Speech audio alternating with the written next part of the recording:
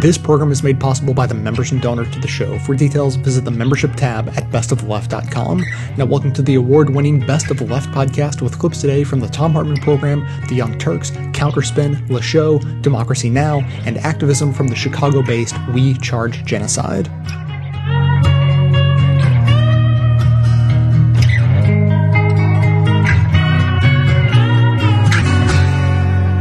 The reason why torture exists, the reason why down through the years and down through history, governments have used torture is very simple and very straightforward.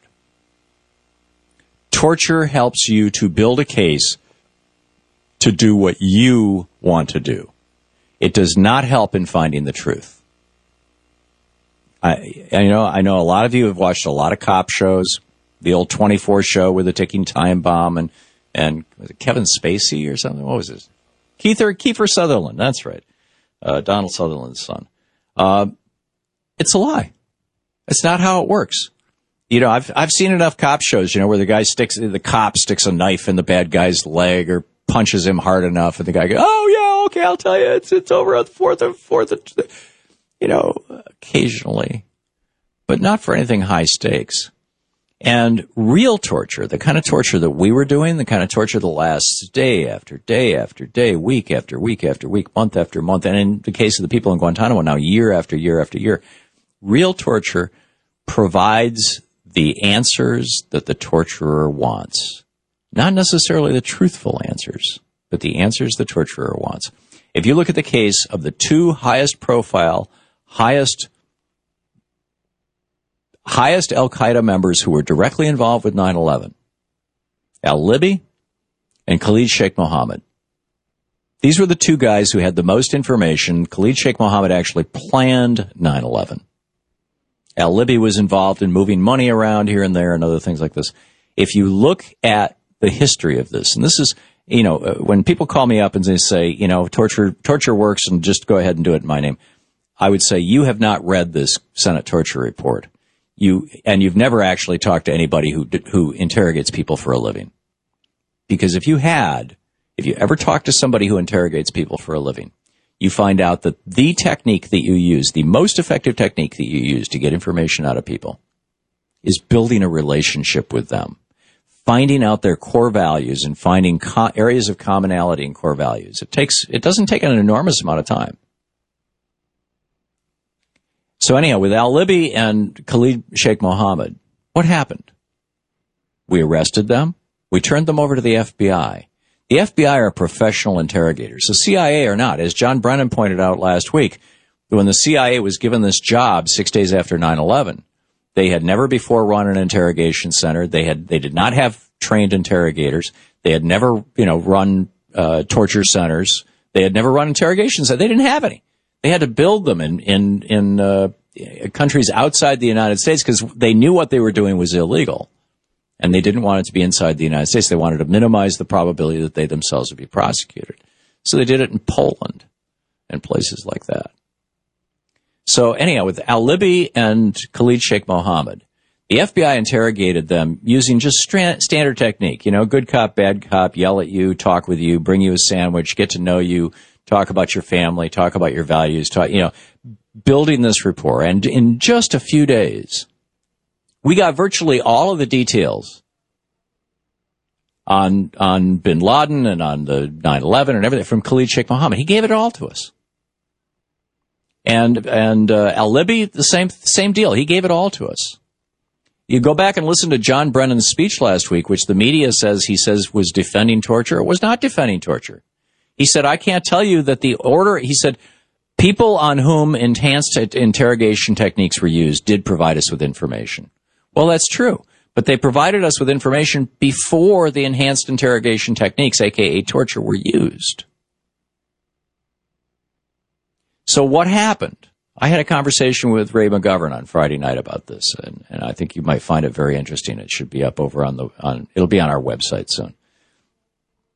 Ray McGovern, a 30-year CIA veteran.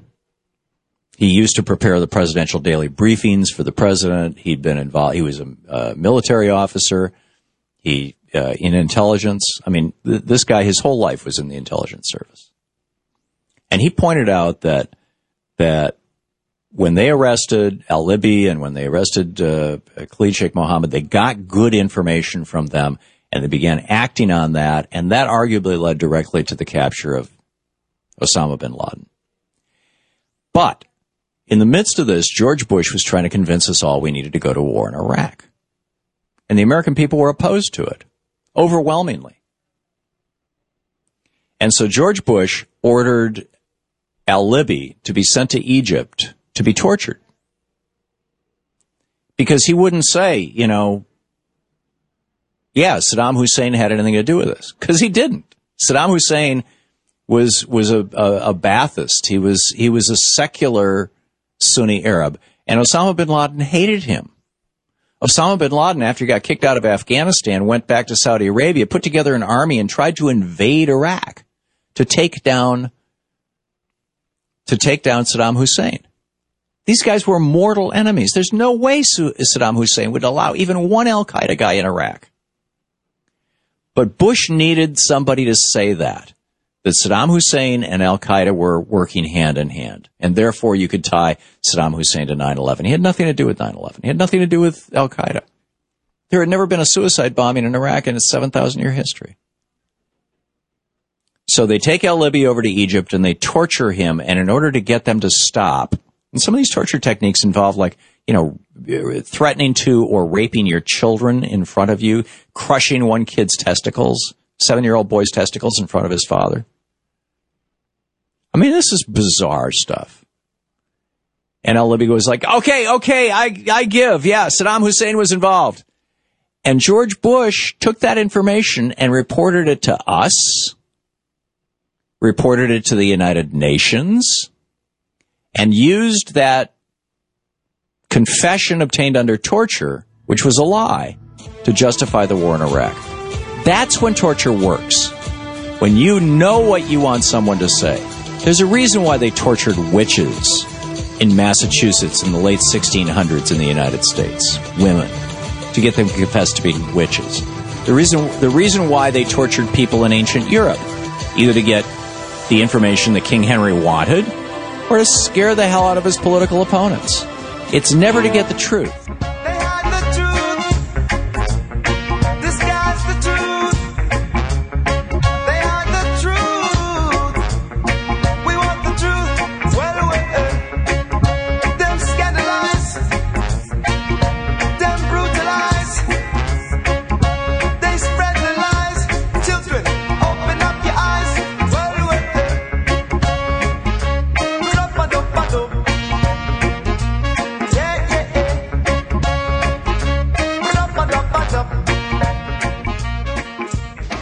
We know that the Senate put out the torture report, and there's been a debate in this country as to whether the CIA was justified in doing the torture, whether it actually was torture or not.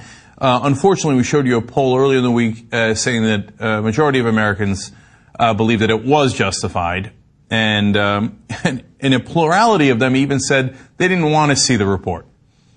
Just go ahead and do it in our name, but just don't tell us. It's amazing, right? Well, Think Progress looked into a little bit more, and Jack Jenkins wrote a very good story about this, and about how Christians should react and how they, in fact, in reality, reacted to this news.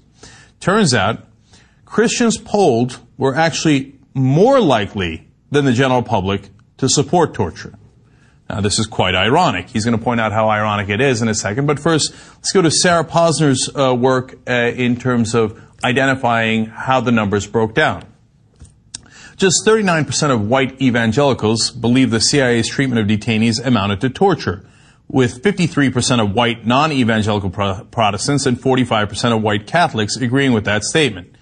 So a minority of white evangelicals are saying it's torture, even though there was anal rape involved, one person was killed, and the list goes on and on, right? Okay, 69% of the white evangelicals believe the CIA treatment was justified. Justified. 69% of people who are the most diehard Christians in the country, compared to just 20% who said it was not. A full 3/4 of white non-evangelical Protestants outnumber 20% of their brethren in saying that CIA treatment was justified, White Catholics believe the treatment was justified by a 66-23 margin. So, as you can see here, all of those different groups that are in different brackets of the Christian religion polling very high, at the very high end of the entire American spectrum. Yes, the enhanced interrogation techniques were justified, including, by the way, I mean, we gloss over it, but we kept beating them, and we punched them, we slapped them, we threw them against the wall, we hung them from the walls, we put them in coffins, did mock executions, said we were going to rape their mothers and kill their children. Those were not idle threats, at least they were not meant to be idle threats to the detainees. The detainees took them very, very seriously, especially given what had just happened to them. We did these things called rectal hydrations and feedings, which of course were not necessary. And so hence they put a hose in people's backside. And that's what we normally call rape. Okay? And all that was done. And apparently in overwhelming numbers, the Christians in this country say, go get them. Now, Jack Jenkins is going to point out the irony of this. He says, these numbers are appalling, theologically repugnant, and frankly confusing. Christianity is a tradition whose Savior, Jesus Christ, was arrested, wrongfully accused, and tortured. Things the gospel stories make clear were gross mistreatments. Christ was also crucified, a form of capital punishment that was specifically designed to torture right up until the moment of death. This was something I've been saying for a long time, but I'm not a Christian, right? I pointed out, but I read the Bible, I read the New Testament. Everybody knows how that story ends, right? Jesus was literally tortured to death. How could any Christian be in favor of torture? How could you look at the things that they did to these detainees? By the way, over 20% of them whom were innocent. I mean, if you believe in the story of Jesus Christ, they were innocent just like Jesus. It's not, oh, come on, not like Jesus, that's an insult. No, just like Jesus. They weren't prophets, they weren't the Son of God or anything, but they didn't do it. They had the wrong guy. One guy they kidnapped, turns out had the same name as another guy they were looking for. They tortured him for months. And then they're like, oh, sorry, oops, wrong guy. And then they just drop him off in a different country entirely and run away. That happened for over 20% of the detainees that they tortured. Sorry, we got the wrong guy. Christians say, that's okay. Now, mind you, it's not all Christians, and actually Christian leadership on this has been very good. Even the Southern Baptists, who sometimes, can be in favor of the death penalty, which is also not correct according to the, Bible. I don't know where they draw that line, right? But in this case, even Richard Land, who I disagree with greatly on political matters, say that this is torture, and obviously as a Christian, you should be dead set against it. But the majority of Christians in the country, unfortunately overwhelmingly so, are not in that camp. And Jenkins points out, in fact, this is the height of irony, Christians often wear a symbol of this torture, the cross, around their necks, supposedly as a reminder of the tragedy of Christ's death. And finally, he concludes the piece by saying, ultimately, the results of this poll begs a troubling question. If Christians cannot stand against torture, the very tool used to kill Jesus, what do they stand for? It is an excellent question. I'm not a Christian, so I can't answer it. But if you're a Christian out there and you're in favor of these techniques, you tell me, how on God's green earth can you wear that cross around your neck and be in favor of torture? Your own personal Jesus.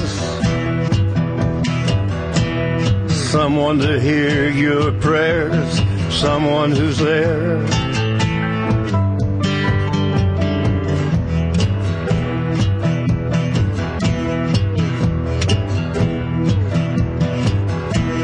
Feeling unknown and you're all alone, flesh and bone by the telephone. Lift up the receiver, I'll make you a believer.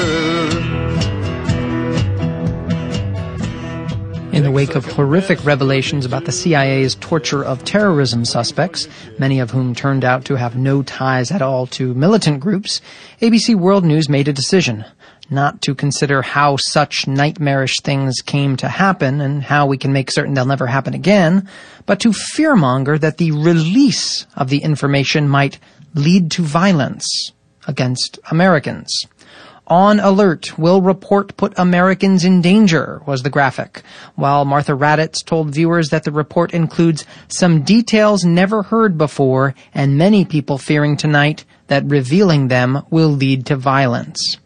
Well, there's no question about who she means. Raddatz spelled it out. Quote, "The Muslim world has erupted many times before when the U.S. and the West have been accused of religious and cultural slights." Close quote. The report describes detainees being forced to stand on broken legs, deprived of sleep for up to 180 hours, or having CIA agents threaten to sexually abuse their mothers. Are these the sorts of slights she means? Naturally, the segment can't end without the claim that, quote, "if this report is released, groups like ISIS will take full advantage," close quote. Turning the U.S. into the potential victim of the story, of the U.S.'s actual crimes, is nothing short of perverse. And U.S. citizens are hardly served by a press corps so eager to close the book on CIA torture that some aren't even willing to open it. She's writing a novel. She's writing, she's weaving, conceiving a plot. It quickens, it thickens, you can't put it down now. It takes you, it shakes you, it makes you lose your thought. But you're caught in your own glory. You are believing your own stories, writing your own headlines, ignoring your own deadlines. But now you've got to write them all again. Late Friday. So you shouldn't notice. The Obama administration ended up paying more than $250,000 to settle a lawsuit from Abdullah Al-Kid, an American citizen who was arrested in 2003, imprisoned for 16 days, repeatedly strip-searched, and left naked in his cell. He was held on the grounds that he was a potential witness in a terrorism case. Quote, "The government acknowledges that your arrest and detention as a witness was a difficult experience for you and regrets any hardship or disruption to your life that may have resulted," said the Justice Department in a letter to Mr. Kidd. And, of interest to more people than Mr. Kidd, you know, Central Intelligence Agency Director John Brennan, not previously known, consulted the White House before ordering agency personnel to spy on a computer being used by the Senate Intelligence Committee in its investigation of the CIA's torture program. This we now learn from a report by the CIA's Inspector General. A report completed last year, only released by the agency this week.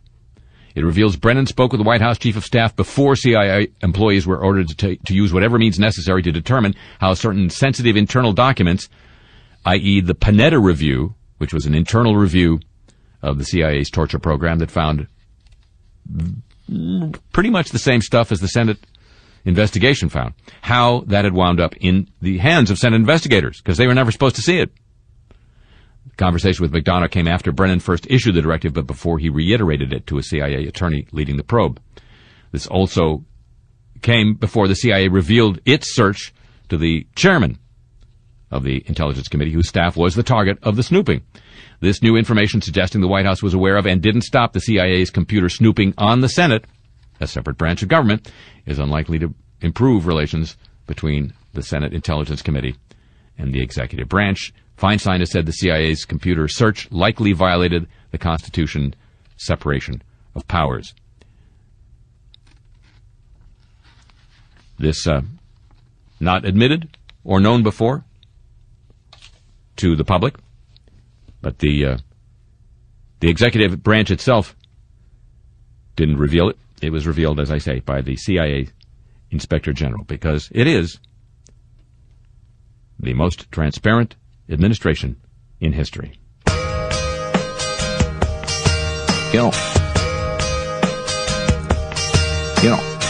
I ordered a halt to the torture because that's just not who we are. But you can't go forward looking backwards, running government or a car. And yet, some folks just couldn't stop poking through mistakes some patriots had made. At first, I thought they were joking, just raining on our parade.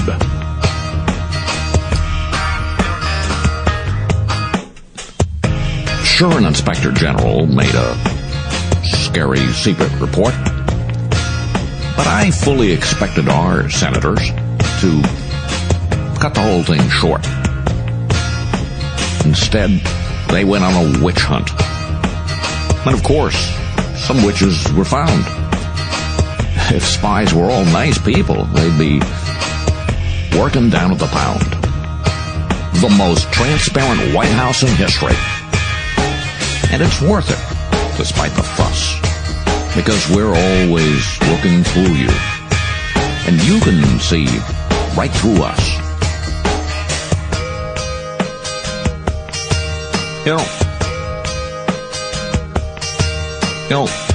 We never said we wanted the Senate's report to be suppressed. We just tried to X out the stuff that would hurt folks in the Middle East and the Middle West. The names of our agents, the names of our programs, the countries hosting black sites, how often we waterboarded some folks, how many we gave sleepless nights.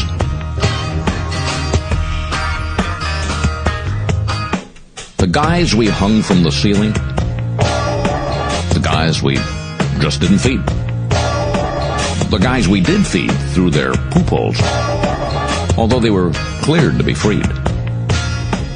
They were just a few little edits. It didn't detract from the text. But our senators were being stubborn. We didn't know what to do next. The most transparent White House in history. From our point of view, that's a plus. We're always looking through you. And you can see right through us.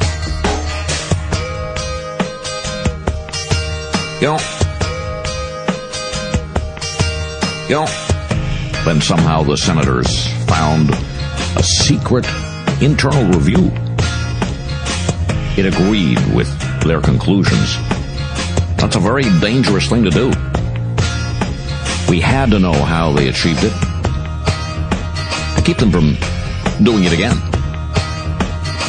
You don't want senators finding stuff we're hiding from them.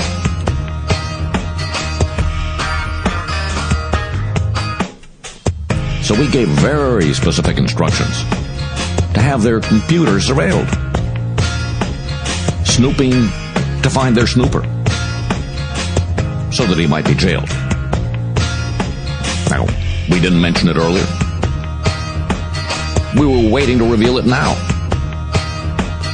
Disclosing our lack of disclosure. Just taking the edge off of Al. The most transparent White House in history. There's nothing left to discuss. We're always looking through you. And you can see right through us.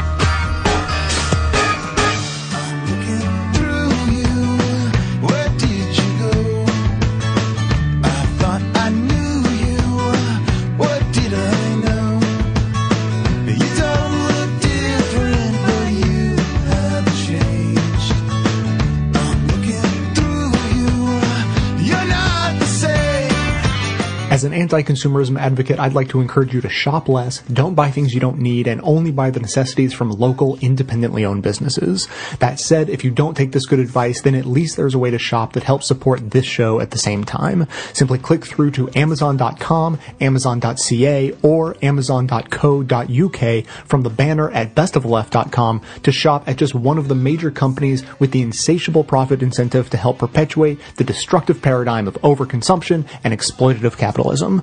Better yet, go ahead and click through to the Amazon site that serves your country just once, and then bookmark it to use every time you shop, which should be as rarely as possible.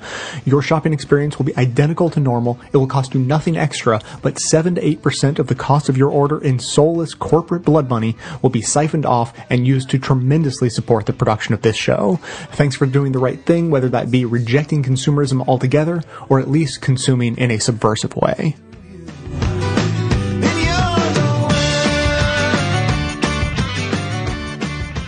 All right, we're told by the right-wingers all the time that, Guantanamo Bay is very important. We can't let the terrorists come on our home turf, like they're going to somehow break out of a maximum security prison in Colorado and run rampant through Boulder, Colorado. That's not what's going to happen. But they're so scared. And we put them down in Gitmo, those detainees, and then we're tough on them. Yeah, we bring them to justice. Do you? Well, that brings us to the amazing fact of the day.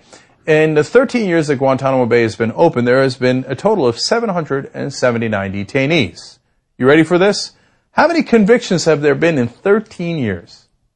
Just 6 convictions. Out of 779 detainees in 13 years, only 6 convictions. It's a kangaroo court. It doesn't work. Every time they go to do new trials, the judges go, well, we're violating like 18 different rules again. I don't know how to resolve that. Okay, let's try again. Yeah, here's what you do. You put them through the regular process.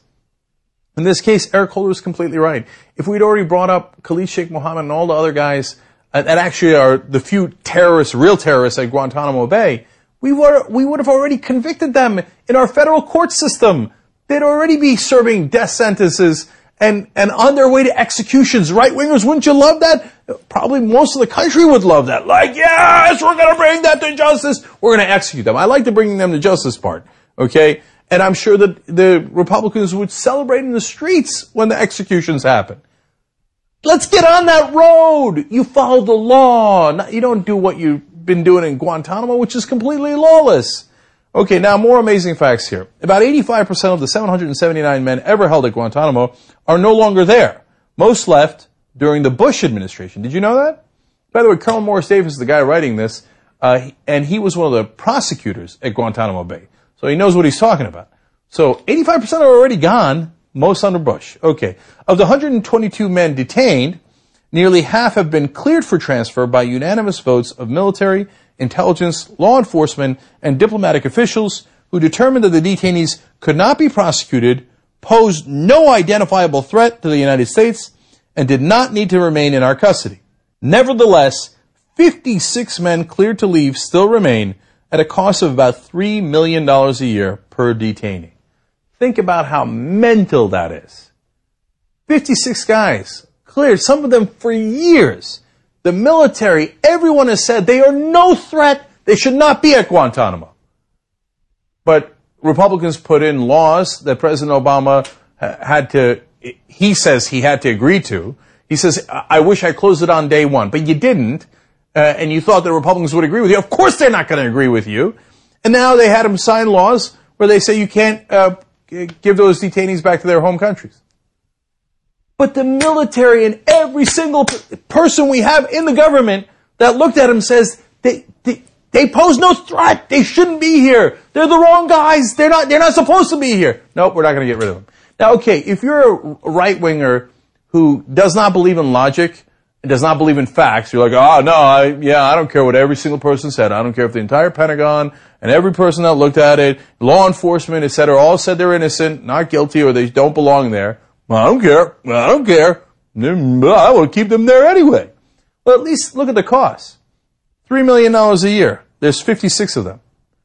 That's $168 million a year that we throw in the garbage every single year because we're keeping detainees that we have already cleared for release because some idiot right-wingers think, oh, I'm going to be tough. I'm going to be tough on the terrorists and the non-terrorists. No, all you're doing is being tough on our budget and costing us a ton of money.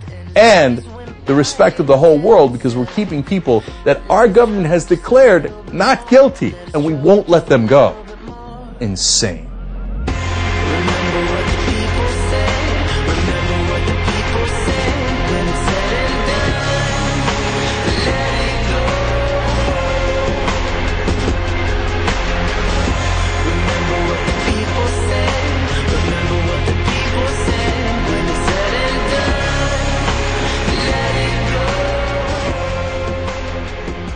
We're speaking to Spencer Ackerman of The Guardian. Last week, he published a story headlined Bad Lieutenant, American Police Brutality Exported from Chicago to Guantanamo.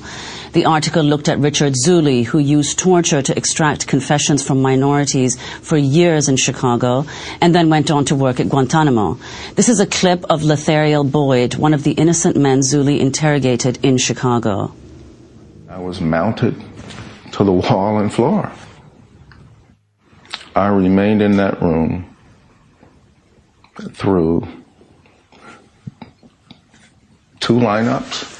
And I remember I asked, after that second lineup, I asked Zuley if anybody had picked me out of the lineup. And he said no.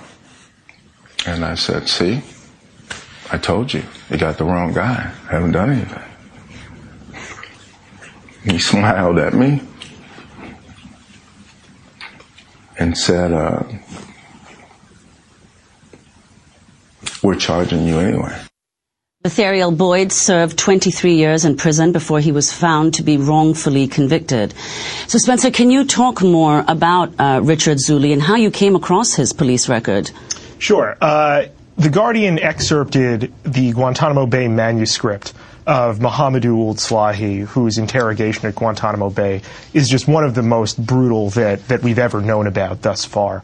And my editor asked me if I would go through the manuscript ahead of the excerpt and just see if there were any news stories we might want to do out of it. And one of the footnotes mentioned that in government reports and other sources, including a really fantastic piece of reporting by Jess Braven of the Wall Street Journal, his 2013 book, The Terror Courts, the lead interrogator during the most intense, torturous period of Slahi's interrogation was a Chicago police officer named Richard Zuley. And I thought, well, I had never heard about a U.S. police officer being in any U.S. military or intelligence interrogation facility. What must his record in Chicago have been like?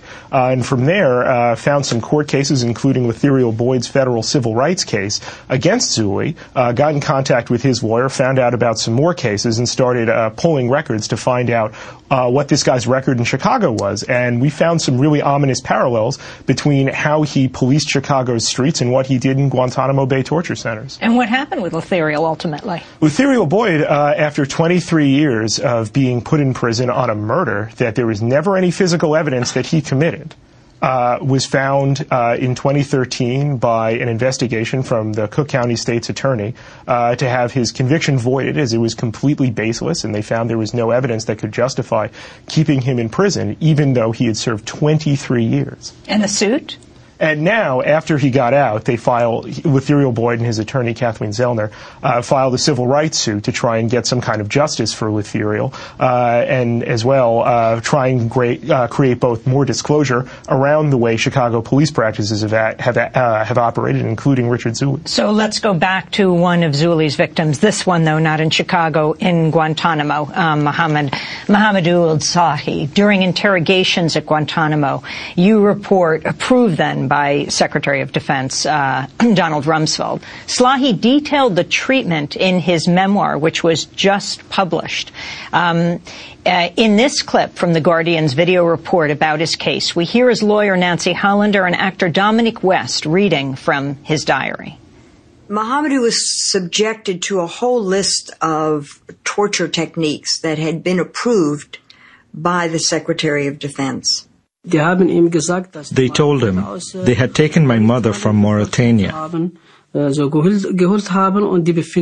put her in a single cell in Guantanamo. And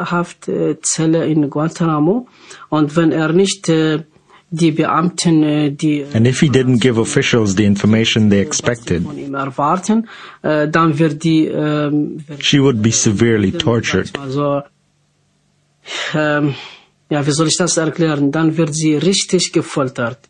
Significantly, they included what in Guantanamo was known as the frequent flyer program. And they called it that because they wouldn't let people sleep, and they proceeded to torture him. Blindfold the if he tries to look. One of them hit me hard across the face and quickly put the goggles on my eyes, earmuffs on my ears, and a small bag over my head. They tightened the chains around my ankles and my wrists. Afterwards, I started to bleed. I thought they were going to execute me. Mohamedou Ould-Slahi remains at Guantanamo to this day and is yet to be charged with a crime. Spencer Ackerman, if you can talk about this and then also talk about whether the Chicago media is following up on these explosive reports where you're making these connections. Yeah, so it wasn't just that the military couldn't charge, or anyone couldn't charge Slahi with anything. Military investigators for the prosecution found that the reason why they couldn't charge him with anything is what Richard Zuli did to Mohamedou Slahi. That the torture that Slahi was subjected to by the United States of America so tainted all of the evidence in this case that it became fundamentally unchargeable. In 2010, by the way, a federal judge ruled in Slahi's habeas case that he had to be let go. Barack Obama's Justice Department has appealed that decision, and that's why Slahi is still in Guantanamo Bay today. Now, as we were reporting this, we found that there were these connections between the way Zuli tortured Slahi and his police work as a Chicago detective. Slahi was short-shackled for extended periods of time. We found that happened to Ethereal Boyd. We found that happened to Benita Johnson. We found that happened to Andre Griggs. Johnson and Griggs, for instance, were shackled for between, they say, 24 and 30 hours in their cases. Andre Griggs was suffering through heroin withdrawal during that time, and he wasn't given medication for that. And this was done as a method to try and get Griggs and Johnson to confess to crimes that they say they never committed. Those confessions form the vast majority of the evidence against them. And this was something that we saw as well from Zuli doing at Guantanamo. He told Slahi, you can either be a witness or you can be a defendant. All he had to do was confess. Slahi's torture, much like with Griggs and with Johnson, was so bad that eventually he just said, I'll sign whatever you put in front of me. As he put it in his book, if you want to buy, I am selling. Before that happened is just one of the methods that Zuli employed. Zuli threatened to have his mother taken to Guantanamo Bay in what he described as its all-male environment. I don't think it's particularly hard to understand that to be a rape threat. Very quickly before we go, Chicago has a long history of this issue of police torture. This month, the notorious Chicago police commander, John Burge, was released from a halfway house after he served 4.5 years for lying under oath. But what he's accused of was leading a torture ring that interrogated more than 100 African-American men in Chicago in the 1970s and 80s. They routinely used electric shock, suffocation with plastic bags, typewriter covers, among other methods, to extract confessions from men who were later shown to be innocent. The Chicago Torture Justice Memorial Project documented some of the men's stories. This is Shadid Mumeen. He handcuffed me real tight. As I said, he cut my circulation off. He went out of the room and stayed, I guess, for about an hour. And then came back and tried to talk to me, ask me what could I tell him, about the robber. I told him I couldn't tell you anything about the robber. I don't know about what you're talking about. And he said then that, you're going to play tough. So you will tell us before you leave here what we want to know. So I've been known to get out of people's what I want. He got real upset and said, you will talk, you black mother. Said, I'll make you talk, kill you in here one. So I still don't understand. So he, in anger, he rushed to the typewriter and grabbed the plastic cover off there and just crammed it down over my head. And it's like he was a madman. And so a little officer helped him. I was trying to get my arms out from behind the chair, but I couldn't do anything. And I passed out. And like I said, he gave me a breath of air, and I came to conscious, and you ready to talk? And I said, I don't have anything to tell you still. So he do it again. The third time, out of the third time, that's when I told him, I said, I'll tell you whatever you want to know, man. Just don't do this no more. That's Shadid Mumeen speaking about his interrogation by former Chicago Police Commander John Burge, statistics compiled by the People's Law Office. So Chicago has paid at least $64 million in settlements and judgments in civil rights cases related to Burge's police abuses alone. The Chicago Reader reported some of the Burge techniques may have been learned when he was in Vietnam, where he served as a military policeman. Spencer, we're going to end on John Burge. Any connection to Richard Zuli? So not Not directly, even though they served in Chicago around the same time, supposedly from everyone I've talked to, including Flint Taylor, who's Burge's probably chief legal investigator, doesn't seem like they actually worked together. Nevertheless, there's a context for this in Chicago. There's a long-standing tradition of police abuses primarily against African-American residents of Chicago. It sits now, with what we're reporting, at this uncomfortable intersection between both that long and nefarious history of abuse against African Americans, primarily in Chicago, and this post-9/11 era in which secret detentions, long-time interrogations without charge, and so forth, seem to be now increasingly influencing domestic police work. And is the Chicago media picking it up, especially in this time of a mayoral re-election race? They seem to be running reports based primarily on the Chicago police denial given to us. We'll see if that changes. Spencer Ackerman, national security editor at The Guardian, where he's published a two-part series on police abuse in Chicago: The Disappeared, Chicago Police Detain Americans at Abuse-Laden Black Site, and Bad Lieutenant, American Police Brutality, exported from Chicago to Guantanamo. I fell in love again. All things go, all things go. Drove to Chicago. All things know, all things know. Here at Best of the Left, we know that it's not enough just to stay informed. You need to get active if you actually want to change the world for the better. That's why we promote great activism opportunities every chance we get. Also, I can only reach so many people on my own, but with your help, we can extend that reach. The episode show notes are most likely available on the device you're using to listen right now, and if they're not, you can see them on the website. Simply click the title of any segment you want to share and then easily post it to your social networks or send it directly to friends. You joining these actions and helping amplify the show to get even more people involved is critical to our mission to change the world for the better. Get started right now in the show notes on the device you're using, or visit the website from any device at bestoftheleft.com. I drove to New York in a van with my friend. The Guardian with a fantastic and unfortunate story about what is happening in Chicago and how we might have brought some of those CIA black sites that we were famous for during the Iraq War back home. Now, it's in Chicago, and we'll let The Guardian take it from there. The Chicago Police Department operates an off-the-books interrogation compound, rendering Americans unable to be found by family or attorneys while locked inside what lawyers say is the domestic equivalent of a CIA black site. Okay, so that sounds unbelievable. So let me give you details of what happens there, and you'll begin to understand what's going on at this crazy place. It's in Homan Square in Chicago, and here's what they do. They keep arrestees out of official booking databases. That should not happen under any circumstance. There's beatings by police resulting in head wounds. There's shackling for prolonged periods, and there's denying attorneys access to the secure facility. If someone asks for an attorney, you give them an attorney. That's the law in the United States of the land. Law of the land. Apparently not in Chicago. And it gets worse. Again, quoting The Guardian here. At least one man was found unresponsive in Homan Square interview room and later pronounced dead. That's what happens when you have no accountability. I'm going to get back to that, gentleman, because that story is unreal. So now, first, let me tell you about Brian Jacob Church. He is one of what is being called a NATO 3. There are 3 guys who were arrested at a NATO protest. Now, instead of taking the guys, if you're really worried that they were a significant concern, and booking them and going through the process, they take them to this black site instead. And Church explains what happened next. He says, it brings to mind the interrogation facilities they use in the Middle East. The CIA calls them black sites. It's a domestic black site. When you go in, no one knows what's happened to you. So, in his case, he was shackled for 17 straight hours.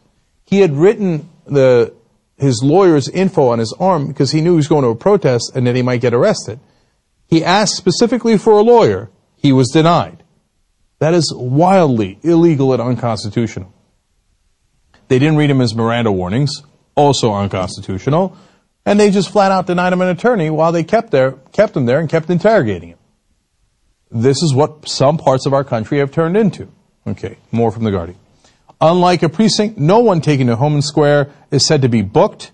Witnesses, suspects, or other Chicagoans who end up inside do not appear to have a public searchable record entered into a database indicating where they are, as happens when someone is booked at a precinct. Lawyers and relatives insist there is no way of finding their whereabouts. Those lawyers who have attempted to gain access to Homan Square are most often turned away, even as their clients remain in custody inside. They're making guys disappear. What the hell is this? I mean, this is beyond outrageous. Now, this dates back apparently a long time, and if you thought it was just about terrorism, of course not.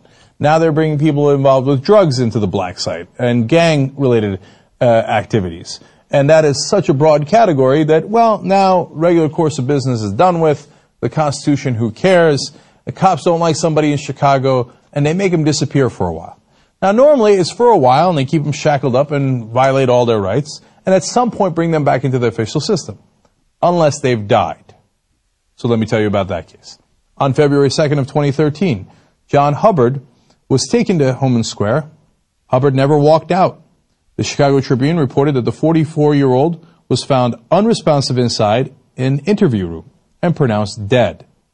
The Cook County Medical could not locate any record for the Guardian indicating a cause of Hubbard's death. It remains unclear why Hubbard was ever in police custody. So this is what our police do in this country now? They take you in, they make you disappear, they don't tell anybody why they took you in, you die, they don't tell anybody why you died or how you died, and then they just wrap it up. That's it, we're done with it. Who cares? He died at a black site. What difference does it make? Does this sound like America to you? And this is not a partisan issue. I mean, Democrats have been running Chicago for a long time, and, you know, Republicans are the ones who started the torture and interrogation program in Guantanamo Bay. In fact, there's a guy who worked at this place and at Guantanamo. You see how we're beginning to intermingle everything. There's military equipment all over this facility. They have these giant things that basically look like tanks inside there. We've militarized the whole country, and this is an outward symbol of it. And in reality, something very, very important that needs to be addressed immediately as a practical matter as well. And Tracy Siska makes a great point about this. She is a criminologist and a civil rights activist with the Chicago Justice Project. She said, the real danger in allowing practices like Guantanamo or Abu Ghraib is the fact that they always creep into other aspects. They creep into domestic law enforcement, either with weaponry like the militarization of police or interrogation practices. That's how we ended up with a black site in Chicago.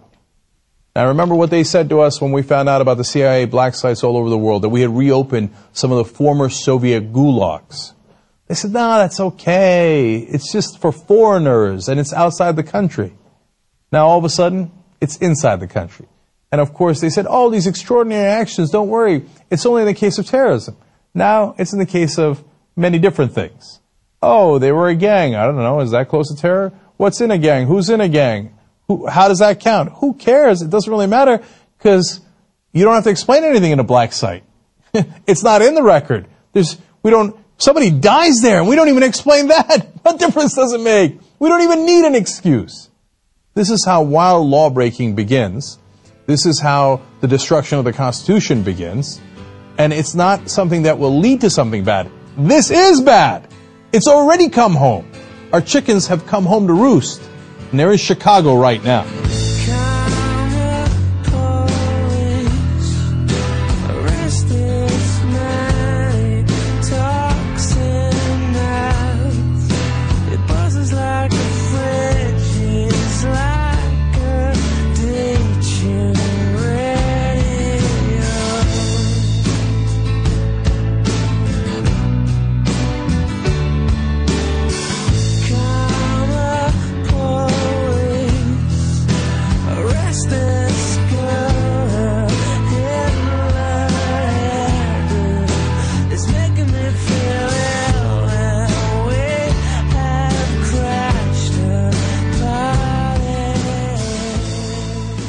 You've reached the activism portion of today's show. Now that you're informed and angry, here's what you can do about it. Today's activism: we charge genocide.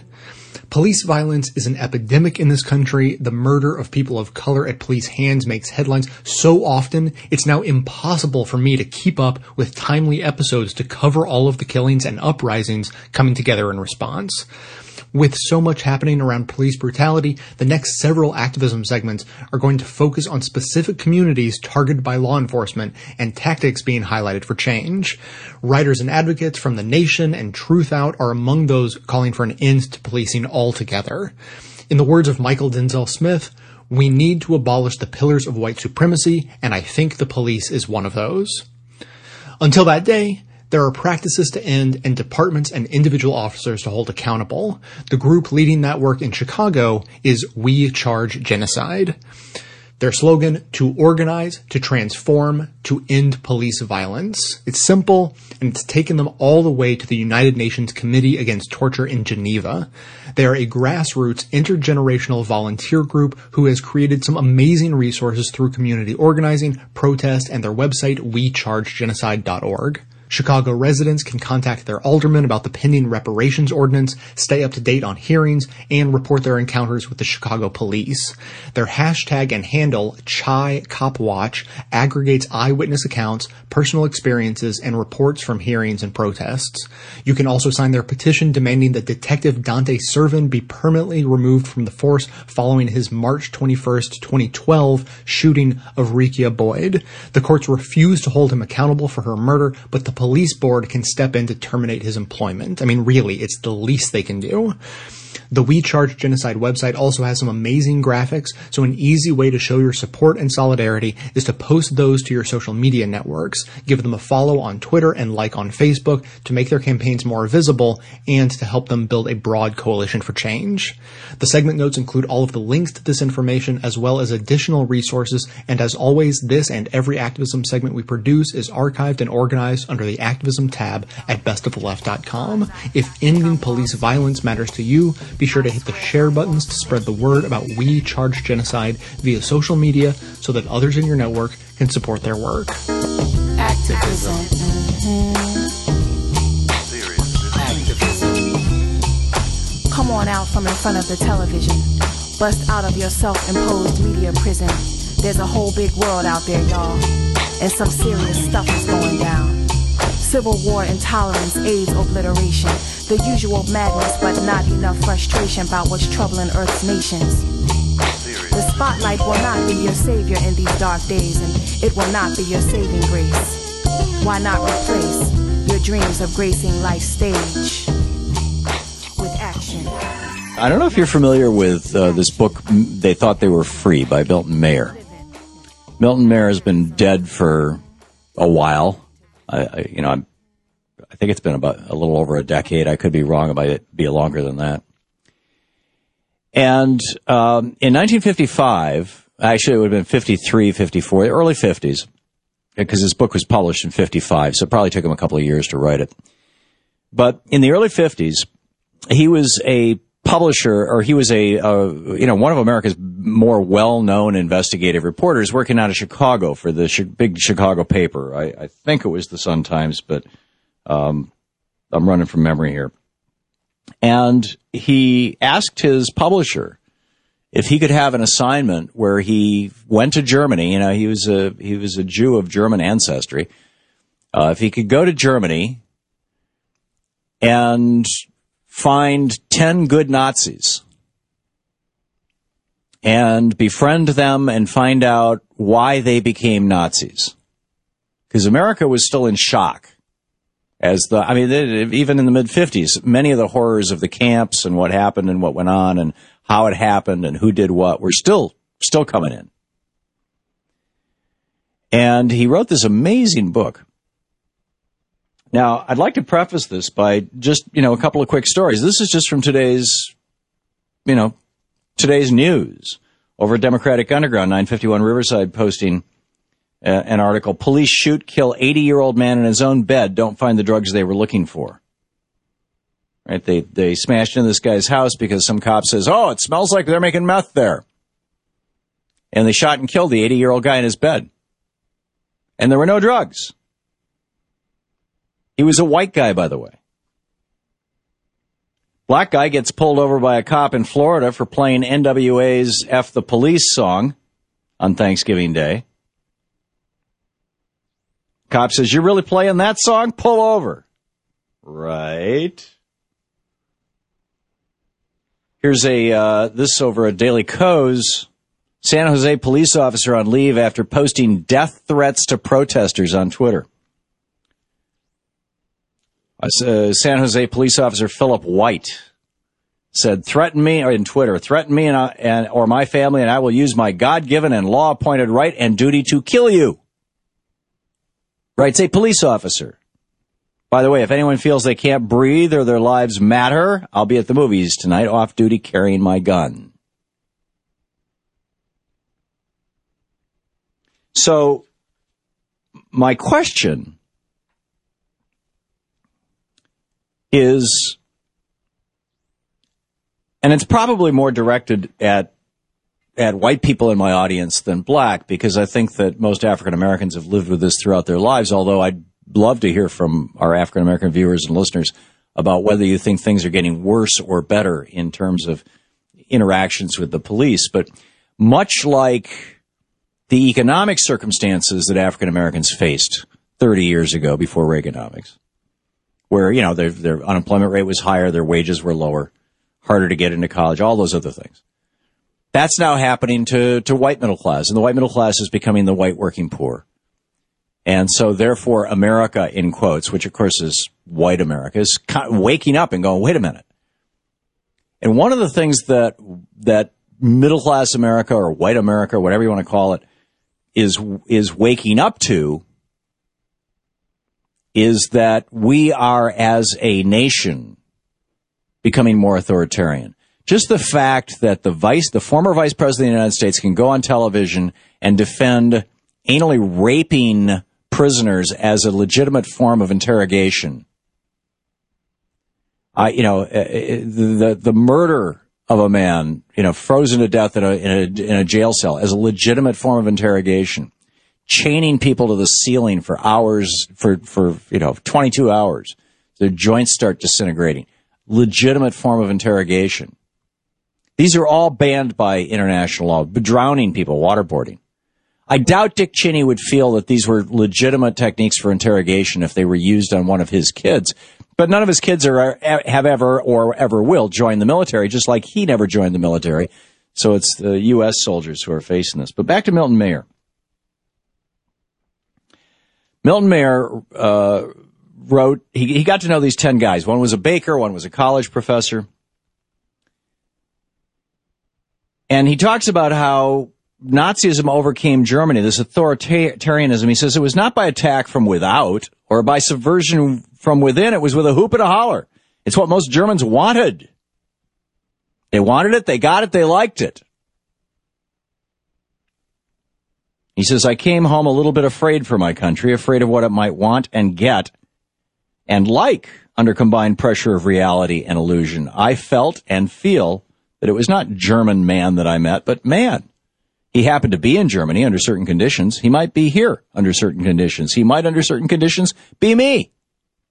If I and my countrymen ever succumbed to that concatenation of conditions, no constitution, no laws, no police, and certainly no army would be able to protect us from harm. So this morning we were talking about this, and Shano is like, who's a white guy. I'm dealing with the police differently. I would have given them some lip 5 years ago. I don't anymore. Because, they're all about killing people now.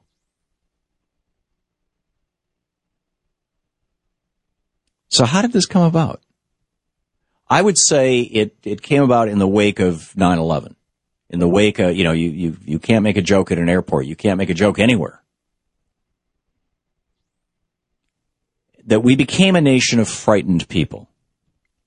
Mayer writes, these are the words of one of the 10 Nazis that he got to know in Germany. This guy was a college professor who was a good German, right? Never protested the Nazis, just kept doing his job all through the war, teaching college until finally, Hitler fell. He said, this separation of government from the people, this widening of the gap took place so gradually and so insensibly, each step disguised, perhaps not even intentionally, as a temporary emergency measure or associated with true patriotic allegiance or with real social purposes. And all the crises and reforms, real reforms too, so occupied the people that they did not see the slow motion underneath, the whole process of government growing remoter and remoter. Kind of reminds you of the conservative call for less government. To live in this process, he says, is absolutely not to be able to notice it. Please try to believe me, unless one has a much greater degree of political awareness, acuity, than most of us ever had occasion to develop. Each step was so small, so inconsequential, so well explained on occasion, or regretted, that unless one were detached from the whole process from the beginning, unless one understood what the whole thing was in principle, what all these little measures that no patriotic German could resent must someday lead to, one no more saw it developing from day to day than a farmer in his field sees the corn growing.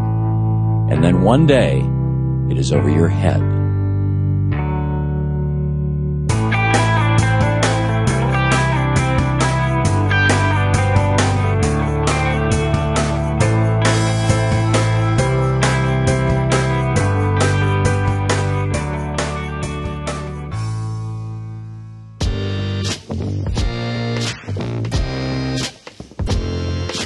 Hey, Jay, this is Adriana Langston, and I am calling you from Long Beach, California. I wanted to compliment you on the excellent reporting or curation of reporting that's been done about police brutality, about Black Lives Matter. And in episode 318, you mentioned the fact that you were going to be doing a curated episode about Freddie Gray's death and the Baltimore uprising. I just wanted to point out that there are two aspects of that story that I think are critical, not just to the Freddie Gray situation, but to the policing in minority communities and the out-of-control policing issues in the overall. The first is the militarization of the police forces in the United States through the federal 1033 program. Now, back in December of 2014, the New York Times reported that Obama was asking for changes in the 1033 program, but it ended up that those changes weren't to slow the program down. It was just to ask for more paperwork from the police departments, paperwork that was supposed to ensure better oversight. But if there's no regulatory accountability, then there's not going to be any oversight. The other is a program that's only been covered, as far as I can tell, in Ebony magazine by reporter Christian Davis. And it's about a special program where the Israeli army invites police department representatives from the United States to be trained in Israeli army techniques. I'm talking about the techniques that they use to do what they do to the Palestinians. Those are not techniques that are going to lead to the de-escalation of situations where everyday police officers are involved with the mentally ill, who are the most likely people to get shot dead while unarmed by the police. And they are certainly not techniques that are going to lead to respectful policing in minority communities that doesn't lead to resentment. So those are two aspects that I hope you can find audio for in your upcoming Baltimore show. And please continue to do the good work. And thank you so much for going on the Climate Hike, because I sure am way too out of shape to do it myself.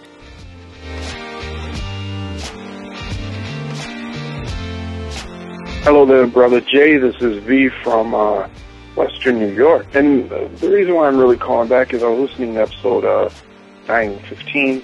Too often there's a desire to intellectualize something which is dramatically emotional. And I said dramatically, and I should say traumatically emotional. As a black man, I have become keenly aware that equality in this nation, in this country, is a myth. And that the conversations which should be happening, but are not, and will not happen in this country, because too many people profit from them not happening. The conversations which should be occurring should be centered firstly around definitions. not only definitions from today's views, from today's viewpoints, but the original definitions of words like race, racism, racial, which is an actual word, racialized, and words surrounding that, prejudice, bigotry, discrimination. That is not only a conversation which needs to be had, it is something which needs to be thoroughly discussed and finally established.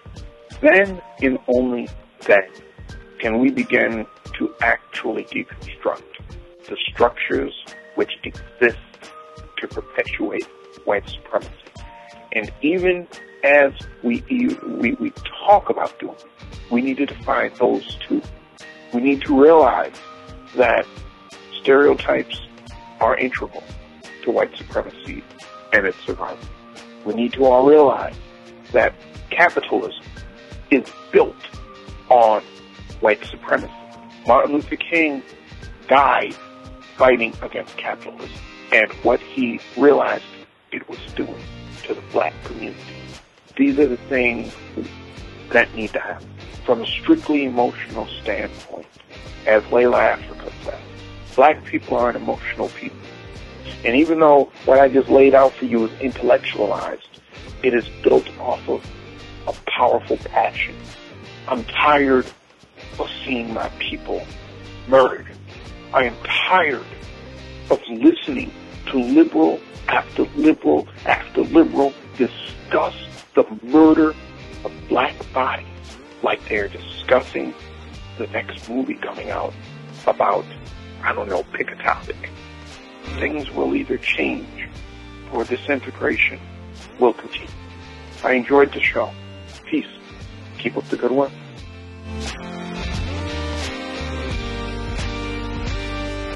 Thanks for listening, everyone. Thanks to the volunteers who helped gather clips to make this show possible. Thanks to Katie Klabusik for all of her work on our social media outlets and activism segments. And thanks to all those who called into the voicemail line. If you'd like to leave a comment or question of your own to be played on the show, the number to dial is 202-999-3991.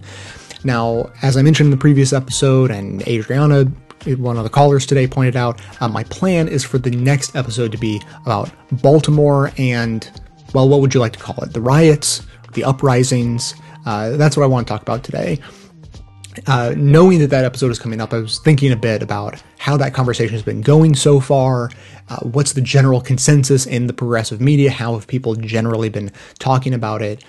And so if you, like I, have been listening to lots of different people weigh in, you've probably heard at least one, if not half a dozen people evoke the Martin Luther King quote about riots being the language of the unheard. And so, yeah, I mean, I heard lots of people bring that up as not an excuse, but an explanation. There's a big difference between those two things. So as an explanation for why these types of riots happen.